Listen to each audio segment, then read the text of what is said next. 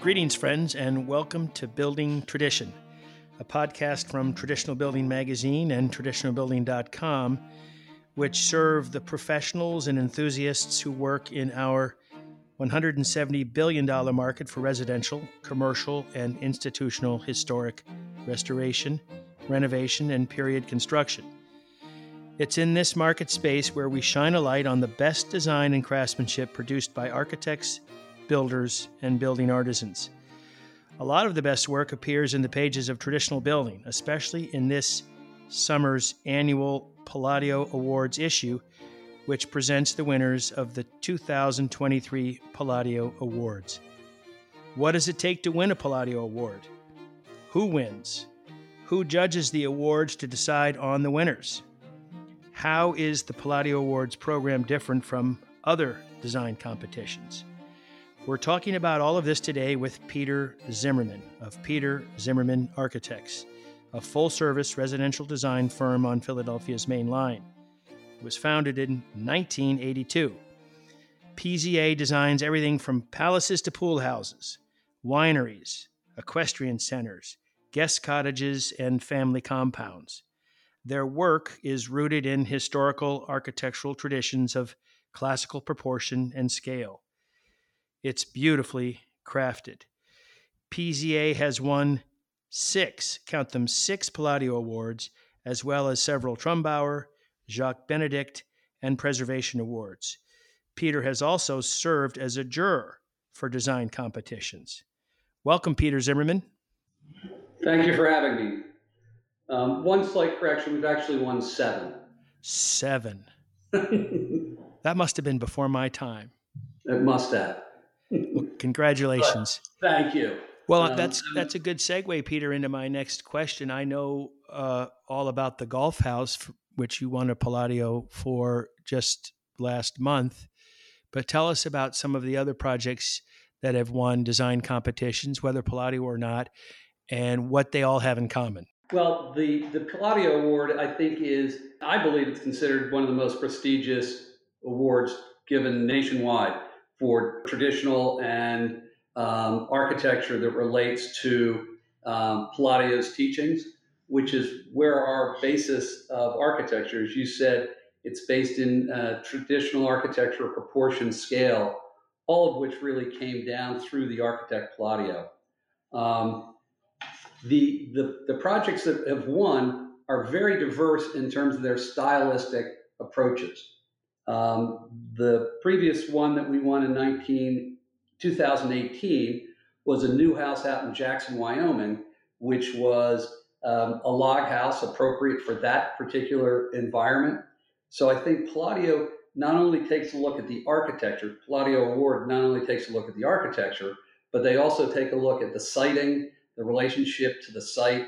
So it's not just the historic architecture, it's also the appropriate use of that architecture in the place where you're building. Architecture of its place. I remember that cabin. I think that might have been the one that won both a Palladio and a Jacques Benedict. Am I right? It did, which is the ICAA equivalent in the Rocky Mountain chapter of ICAA. Yeah. Do you have a favorite of all the ones that have won? Boy, if any of my clients listen to this, they wouldn't want to hear that I have a favorite. Oh, you love all your children equally. Yep. I do. My favorite one is the one we haven't yet won. How about that? There's always next year. When you win an award, do you crack a bottle of champagne in your conference room? How does your team celebrate?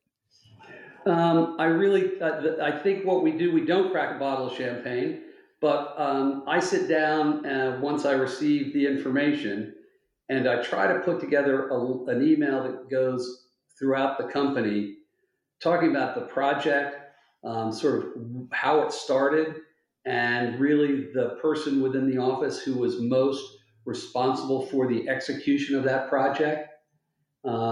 Not only the completion of the construction documents, but taking it all the way through construction. So it really is more about us celebrating an individual in the office who was associated with that project. And when you've been a juror, what do you look for as a juror of any competition? I too look back, and I think that's potentially where we differ from many architects that do traditional architecture. I think I try to stand back and really look at the big picture first, and that's the relationship of the architecture to the site. And in fact, it really needs to be absolutely seamless, and be a piece of architecture that looks like it couldn't have existed on any other site other than the one that's built on. So I think these pieces of architecture, although you can do beautiful reproduction or recreations or new old houses, I think the thing that's most difficult to get is how those buildings related to the sites. And so I start back at the big picture and the relationship of the architecture to the site, particularly when I'm in a jury or I'm reviewing architecture within the office when we do internal critiques. Well, back to your own work, you've won a few awards that I recall for sympathetic addition, or what I'll call a sensitive renovation. So I guess that makes the relationship to the site a little easier when you're working on something existing. It does in one respect. That you're absolutely correct. That of the only one of the Palladio awards that we've won, which was for a new house, have all been sympathetic renovations and additions. Um, it's it's ultimately that although we can only submit them into additions and renovations, many of them we have taken down 75% of the existing structures, oftentimes peeling away later additions back to the original piece of architecture that existed on the site and start building up from there. So many of these additions and renovations actually are potentially 75% of the total project is new architecture. So the additions are large enough that their interaction with the site is much more substantial actually than the original architecture. That was certainly true of the golf house, which we've just published. I remember being struck by the vision you had to move that stairway so that you had a view through the front door all the way out to the back door. That connected the building to its site for sure. There's no question. I mean, I believe, and I think we found the research to substantiate that stair that was put in was a later addition. That was not part of the original house. So very oftentimes it is peeling away the later additions and the later modifications that have occurred with these houses back to the structure or the bones where you can really start to rebuild it. Do you enter every project you complete into a design competition, or do you pick and choose? And if you pick and choose, how do you choose? No, we don't. We issue approximately 45 job numbers a year on different projects, so we certainly don't submit everything. We internally put together projects that fill the completion criteria for the different awards, and I think they have to be completed. I don't know whether it's a year before you submit them, or no more than a year. And we then pull up those projects, and myself and one or two of the other principals get together and really decide which ones are worth the time and effort to submit and prepare a submission for an award. So we usually start with 3 or 4 that are being considered, and we then narrow it down to the ones that we think best fulfill the description given by the particular competition. You mentioned that you're drawing what will probably turn out to be a modern house. Have you ever juried a modern design competition? I haven't. I'd love to. I really believe that good architecture is not necessarily the clothes that we put on the outside of it, the style that it's selected, that you're working within. It's much more basic and fundamental, and it has to do with proportion, scale, harmony, shadow, light, texture, smooth, all of which exist in modern architecture as well. So in fact, I would take those same principles and transfer them to a more modern building, just as I would a traditional building. There's a special, what I'll call materiality about your work. Just beautiful materials, whether it's terracotta roofs or Pennsylvania schist. Is that a difficult sell with clients to use that level of quality material? It is in some instances. I mean, for a long time, Peter, the traditional architects, we never got a seat at this table when it came to sustainability and within the construction world. I think that's changed tremendously. Our buildings really are designed to last 100 years. And the use of terracotta tile or stone or some of those materials that last longer, when we talk to our clients about the longevity of buildings, so many of the platinum buildings that are built today, they're really built to last 20 to 30 years. They're not buildings that are going to hold the test of time, not only in terms of where they're located, but the materials they're built with. So I think the world of sustainability in construction have really started to look at the buildings that are built that really do outlive some of those more platinum buildings because they last 3 times longer.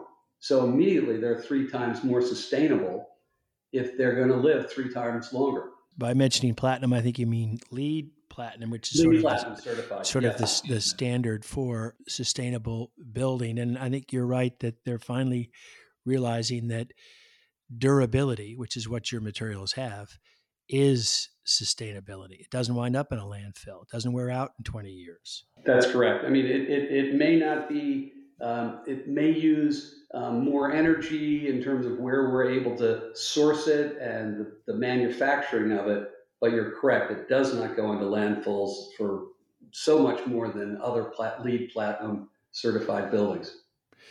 You probably already touched on this in your first answer, Pete, but I mean, what makes Palladio different from other competitions you've considered entering or juried? It's national, where many of the other awards that we submit for are regional in that they are oftentimes related to a particular chapter of the ICAA, the American Institute for Classical Architecture.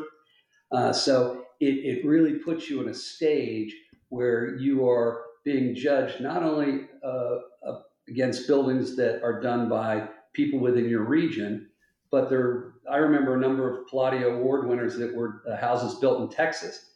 And immediately when you looked at them, you were very aware that they were working with the same design criteria that we are working with. The one we did was a log house. I think the way we approached it was, again, starting with the whole notion of the cultural and historic landscape that exists. This happened to be in Wyoming. So in fact, we had the architecture really hark back to some of the original homesteaded log houses. So in fact, we weren't trying to create these new, big, very large log houses that are being built in that part of the world. We really look back at the historic traditions of log houses within that region. Have you ever served on a jury where after the, call them semifinal entries were narrowed down, you then deliberated with the other jurors about the pros and cons of each project? Were you ever talked into liking something by another juror? Yes and no. I mean, I think other jurors have brought up other historic precedents or relationship to the site or some other element which I hadn't considered as strongly as they had considered in their deliberation. So in fact, I think it is as it was in school when you're in a jury and you're trying to defend your own work. It's true when you're a judge in a competition. You are making an argument as to why you think this project is better given the overall criteria than another. But in fact, it really comes down to that you are accepting, because there are usually 4 or 5 jurors, that in fact, I love a benevolent dictatorship, but unfortunately that's not how a jury works. So in fact, whether I've been brought around to signing off on a project that I don't think deserved an award, that's never happened. Was it my favorite project in that category? There are some projects that have won that weren't my favorite, but it was clearly the majority of the jurors believed that it was. Now, you mentioned you like to acknowledge the people on your team who are the most responsible for the execution of an award-winning project, and that's a good morale builder for your team. But what does it mean to your clients when you win an award, or even prospective clients? Does it help?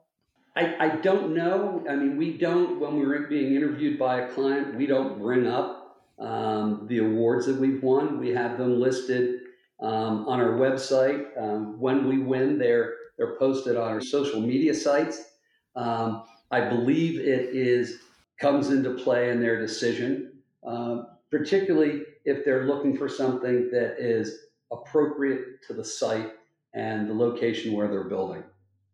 What advice would you give to other designers about entering design competitions? I think you need to dedicate the resources within the office to really put together the presentation which fully allows the jurors to understand where the project started, where it stopped, and how you got from point A to point B. And so I think it's dedicating the time and effort within the office. I would bet whoever it's typically not the person who was involved in the project who does the submissions, but we will have someone probably dedicate 180 hours of their time putting together a full presentation for an award submission. So it's a fairly strong dedication of not only a single individual, but the principals who are involved and myself really trying to pull together something that is a good representation, not only of the project, but of your office. Do you use the same professional photographer for all of your work? We have been in the Philadelphia region, which is where our primary office is. We've used a gentleman who's no longer with us, Tom Crane, who I think was the best architectural photographer in the Philadelphia region. So he did all of our work for many years. We have gone to a new person locally. Oftentimes, we select photographers that may be more regionally appropriate for the project. So in fact, we selected a woman, Audrey Hall, she's from Bozeman, Montana, to photograph a house that we did in Sun Valley, Idaho. We selected other people who are closer to the project potentially than photographers coming from Philadelphia. Right. Yeah, I want to go back to something you said, Pete, about the importance of your entry showing the progression of a project. How did you get from A to Z, I think you said? And I can tell you from my own experience being a judge that if I can't see that, even if I can tell by 1 or 2 photographs that it's a great looking project, it's hard to judge it unless they tell the whole story from A to Z. Yeah. I think that's absolutely right. I mean, we have selected 2 projects in this office that we were submitting for the same competition. And not only is it trying to do the same quality for each project, but we actually try to make those submissions look entirely different from a graphic point of view. And so we try to distinguish each individual project, not that it's a Peter Zimmerman Architects project, but each project on its own right has a personality which should come through the submission as well. Yeah, in the renovation category or sympathetic addition category, which you've done so well at, the before and after is important. I like to see the before. I want to see shaded floor plans so I can tell what was left alone, what was torn out and redone, what's been new. And sometimes that doesn't come across in the entry. Well, and if you're really doing it well, you shouldn't be able to see the difference between the old and new. It should be absolutely seamless. Right. So unless you point out that, oh no, we tore this stair out for existence, or we tore this wing down and rebuilt it, it shouldn't appear to the casual observer that it's not absolutely one single project. Right. So last question, Peter, what's next for PZA Architects? Do you have a vision for the next 5 years? Yes, I do. I love the practice of architecture design. I'm at a point that I'm beginning to slow down in terms of my involvement in any of the business aspects of the company. I have 5 young principals who are really stepping up in that field, allowing me to solely do what I'd like to do, which is design. So over the next 5 years, I'm transitioning out of not the marketing, because I love meeting with clients and starting projects and working with people. And I obviously love the design, but I'm really stepping away and handing the reins over to another generation. I hope Peter Zimmerman Architects has another 40, 50 years in its run as well, in terms of producing architecture, but also developing as we have the employees in our company. I mean, the 5 new principals all have been with PZA for over 26 years each. Wow. So it really is the old classical atelier, where it really is we bring in people and we spend a lot of time and effort really, teaching them and pulling them along in the tradition that we are working in. So that's very important within our own company, is the continued apprenticeship and bringing people along. Well, from where I sit, it looks like that will all come to pass. You've laid a great foundation and a great legacy, and good for you for being able to do what you love most. Thank you so much, Peter. This has been fun. All the best for your continued success.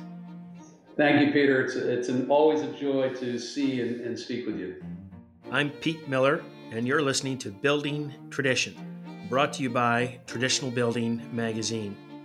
Subscribe on Apple Podcast or wherever you get your podcast.